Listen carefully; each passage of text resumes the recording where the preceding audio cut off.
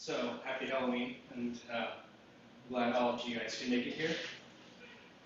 And in keeping with the theme of the holiday, today I'd like to talk about ghosts, specifically the Buddhist concept of the hungry ghost.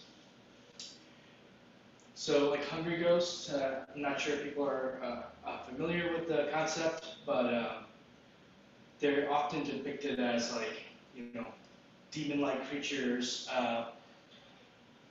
These are like creatures who are afflicted with insatiable desire, hunger, or thirst. I have some of the imagery that you'll see of them is they'll often be depicted with having like tiny, tiny mouths, like kind of like an opening similar to like a pinhead, but then having like monstrous stomachs. Like the stomach might be a mountain, and it really symbolizes that here's a creature that can never be satiated, right? And no matter how much they try, it's just not possible. And you can kind of think of hungry ghosts in multiple ways. In a lot of the early sutras, hungry ghosts were presented as real phenomena. So they were depicted as being just as real as me and you. A lot of the early sutras, monks will actually be having conversations with the hungry ghosts. And in a moment, I'm going to share a sutra with everyone that does just that.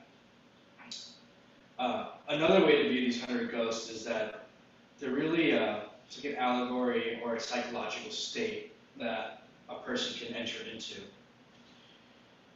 And this psychological state that we're in, is just extremely painful for us and other people around us. So a lot of this imagery is actually to kind of warn us. These realms that we can enter into are quite painful.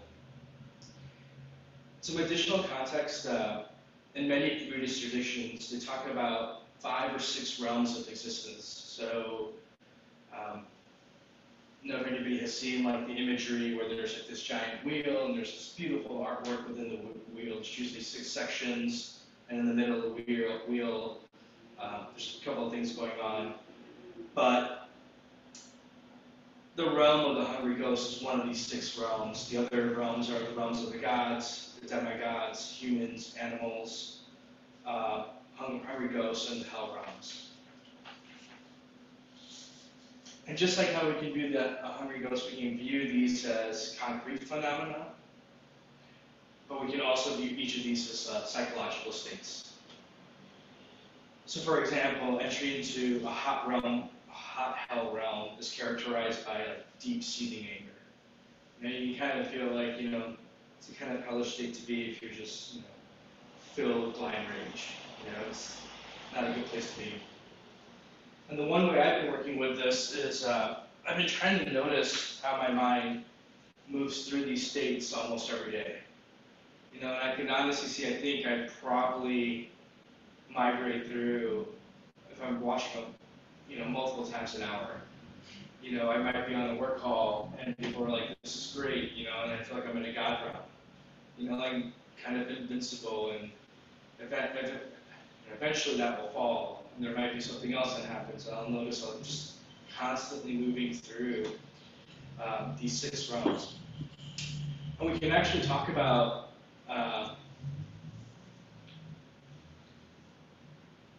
this painting. Probably we talk about it for weeks, but what I wanted to focus on is one section in there, which is the hungry ghosts. So what causes a person to become a hungry ghost? There are many factors. Strong attachment, I think, is probably the primary cause, which kind of can lead also to insatiability. That could be another one. I've been reading a translation of some of the sutras around the hungry ghost by Andy Rotman. And he proposes that a lot of the sutras are pointing to a particular behavior that causes us to enter into the realms of the hungry ghosts. And Rotman broadly defines this behavior as meanness. And the word he's translating is called Matsarya. So I went and looked up the translation of this word, and it's often translated as stinginess and not being happy with what somebody has, and being extremely possessive of it. So you're not able to kind of share, and actually it causes you great suffering to even not even like relinquish it, but to have other people have pleasure in it. So you might have like a beautiful lawn, right? And you might get mad that people are looking at it. Like, so it's just like real like tight grasping. And then Buddhaghosa, who's a 5th century Indian Theravadan philosopher, his definition is this. He says Matsarya has the characteristic of concealing one's property, either attained or about to be attained, and not tolerating the sharing of one's property in common with others. As a function, it results in shrinking from sharing. And this, I think this is kind of a key thing. One's own property is the proximate cause. This should be regarded as a mental ugliness. So there's this thing about having a lot of possessions and the way we interface and interact with these possessions that can lead to us being mean. And I found myself thinking quite a bit about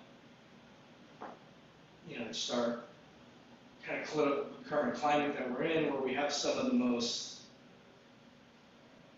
well-off individuals in the history of mankind extremely angry all the time and being extremely mean. And I'm thinking like, oh, this seems like the Buddhists had a read on this, in the 2nd century, that this is possible. Like possessions, not only do they may not relieve your suffering, they may actually cause you to inflict suffering onto others. And so I think what they're getting at is that grasping on to what we have, and we're unable to share it with others. When this grasping becomes so strong that we actually become mean to other people.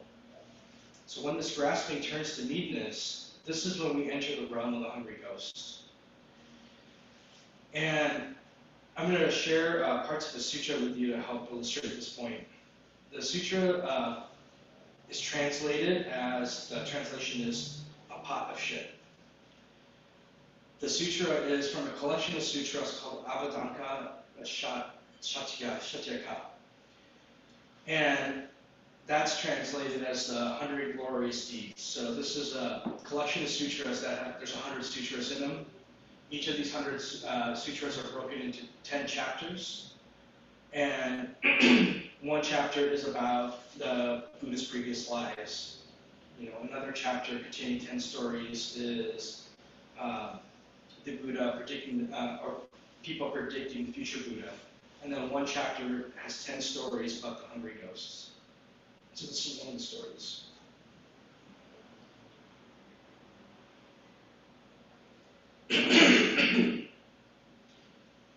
One morning, the Venerable Madhyana got dressed, took his bowl and robe, and entered Rajayana for alms. So this is an early Buddhist monastic tradition. The monks would make alms for their daily food. So they would kind of stay outside of the city, and then they would go into the city and beg for food. After wandering through Rajasthan for alms, he ate his meal, and after eating, he returned from his alms round and then put away his bowl and robe, washed his feet, and approached Vulture's Peak. Having approached, he made his way up Vulture's Peak and then sat down at the base of the tree for a midday rest.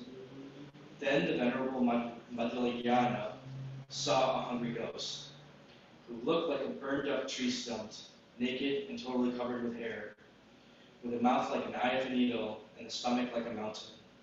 She was ablaze, a light, a flame, a single fiery mass, a perpetual cremation. Tormented by thirst, she was racked with sensations that were searing, piercing, agonizing, and acute. She was crying in pain. So they're really creating this image of this, creature that's just in a lot of physical pain and a lot of mental pain. And there's also another piece in the sutra that I didn't write down here, but they're also eating feces, and even that is difficult to acquire for them. So the Venerable Moggallana, asked the hungry ghost, he said, "What happened to you? Is there anything I can do?" And the hungry ghost asked Moggallana to go speak to the Buddha, and the Buddha could tell Moggallana what had happened to her. So then Moggallana, he goes to the Buddha and he asks what happened to the hungry ghost. And the Buddha responded with the following. Long ago, Moggallana, in the city of Varanasi, there was a solitary Buddha who had compassion for the poor and who had compassion for the poor and who stayed in remote areas. A solitary Buddha is a Buddha that's attained enlightenment but doesn't teach verbally, and they would teach through their deeds and their actions. After being afflicted with an illness, he entered Varanasi for alms. The doctor had prescribed for him a diet of wholesome food. He approached the home of a merchant. The merchant saw him and asked, "Noble one, do you have anything? Do you need anything?" "Homemade nutritious food," he said. Then the merchant instructed his daughter-in-law, "Give wholesome food to the noble one." In his daughter-in-law arose meanness, Vajrayana. She thought to herself, "If I give him food today, he will just come back tomorrow." She retreated indoors, filled a bowl of shit, then covered it with food, and proceeded to give it to the solitary Buddha. So, obviously, it's kind of a horrible thing to do, right? And so, I think what the sutra is also getting at in here is that there's an element of righteousness to this too, right? So you feel like you're being righteous, and you're so right that you can go ahead and do something that's callous, and that might have a lot of, it's designed to inflict pain onto somebody else. So the sutra continues. Now the knowledge and insight of the disciples and solitary Buddha does not operate unless they focus their attention. So the solitary Buddha accepted the bowl, and only after accepting it did he realize how much it smelled. She must have filled it with excrement, he thought. Then that great being dumped out the bowl on the side and departed. And then kind of this culture, right, it's like he made an offering, and it was just the Buddha rejected it. And that's very rarely you see that happen, so there was a huge transgression here. Buddha continues, "What do you think, Moggallana?" The Blessed One said, "The merchant's daughter-in-law at that time and at that juncture is now a hungry ghost. Should she perform such a deed, as a result, ever since she has been born in the hell realms as a hungry ghost. Therefore, Moggallana, work hard to rid yourself of meanness. That way, you won't develop the same faults as the hungry ghost. It is this, Moggallana, that you should learn and do." So, I think, as I was saying earlier, I think this sutra really focuses on the bitterness and the vindictiveness at play here. And I'm assuming, she could have refused to offer the alms, or just maybe not given the Buddha that had come up the most nutritious food. She might have complained to him. She might have tried to reason with him somehow. But that's not what she did. She acted out of spite and cruelty. And there's something about being in this state of mind that, for some reason, that's the best option. Right? It feels like being mean to somebody else, and you're so wrapped up, and something's happened, you've been so injured, maybe because of this attachment to whatever you may have, that there's a righteousness that comes best option is to be mean to somebody. And I think the sutra is actually getting at, like, when we're in this state, we are like not happy. We are not in a good place, and we are so they, and we're pretty disruptive to like the larger society around us. So I've been practicing with this specific sutra for the past few weeks, and I found it's really been pushing me and moving me to kind of confront my own meanness and my own acharya. Particularly, I've been noticing this macharya coming up in me when I'm with my girls. I've got a 5-year-old and a 3-year-old. And specifically, we'll walk around the neighborhood a lot. And it's specifically like when I see homeless people. And it's just really interesting. I get very defensive and very closed off.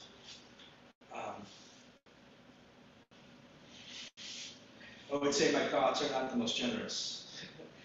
I'm, thinking, I'm like, well, what are you doing here? Why don't you go over there? Like, why are you in my way? Like, there's kids here, and there's a lot of righteousness and negativity directed at these individuals. And, I hadn't really noticed it until I was starting to practice with the sutra. And granted, I'm not overtly being mean to them, but I am in my approach and my posture toward them. I'm ignoring them. I'm actually not responding to their cries. And when Buddhaghosa says, it's like I find myself concealing my property, either attained or about to be attained. I'm not sharing. I'm actually shrieking from sharing. I'm avoiding the whole situation. A lot of times I'll actually walk around them and take the long way around. And, starting to think about, why that is, it's like I've got this really strong attachment, to my kids. I'm a little worried about, maybe 80% of it is I'm worried about their safety. I don't want to get close to somebody that I think might hurt them. But the other 20% is I actually just don't want them to see that. I want them to see, rainbows and flowers. And that's not the most helpful. But I could tell them oh, I don't want my kids feeling uncomfortable around this person. And so I shriek, and I get put into the state that I think could best be defined in my posture as very mean because I've attached these ideas in my kids. So, when you do about it. In these, in this mandala, in each one of the realms of existence, you have a scene of what's happening. So you have the scene of the hungry ghosts, big bellies, some of them are on fire. But in the same depiction, there's a Buddha that's up here. And the people who are moving toward the Buddha, you can see them their afflictions going away. So there's an antidote that's presented here. And the antidote to Macharya is generosity and practicing generosity. So in two ways. One is internally realizing, okay, I'm being constrictive. So what I've been trying to do is actually structurally build a form of generosity into my day, into these situations. So my wife went and we got peanut packets and food. So now I've been trying to walk around the neighborhood with an extra pack of peanuts. And when I see somebody, I've got peanuts that I can give them. I'm just trying to start to practice that and come over my own kind of bullshit, right? And just be more generous. The other thing too is that they talk about is the other form that I talk about, these are presented as factual things too. There are hungry ghosts. And the way we need to approach them is also by generosity. If you see a hungry ghost, give them food. Be generous and be kind. So what I've been trying to do is in my daily routine, I've been trying to build up a practice of generosity, which I think has been lacking. I think and then you know, I'll see how this goes. And I think in a couple of weeks when I get comfortable, I'd actually like to bring my kids into it and actually show them, um, you know, that they're fortunate and that we should work hard at trying to share what we have and not hold on too tightly to it.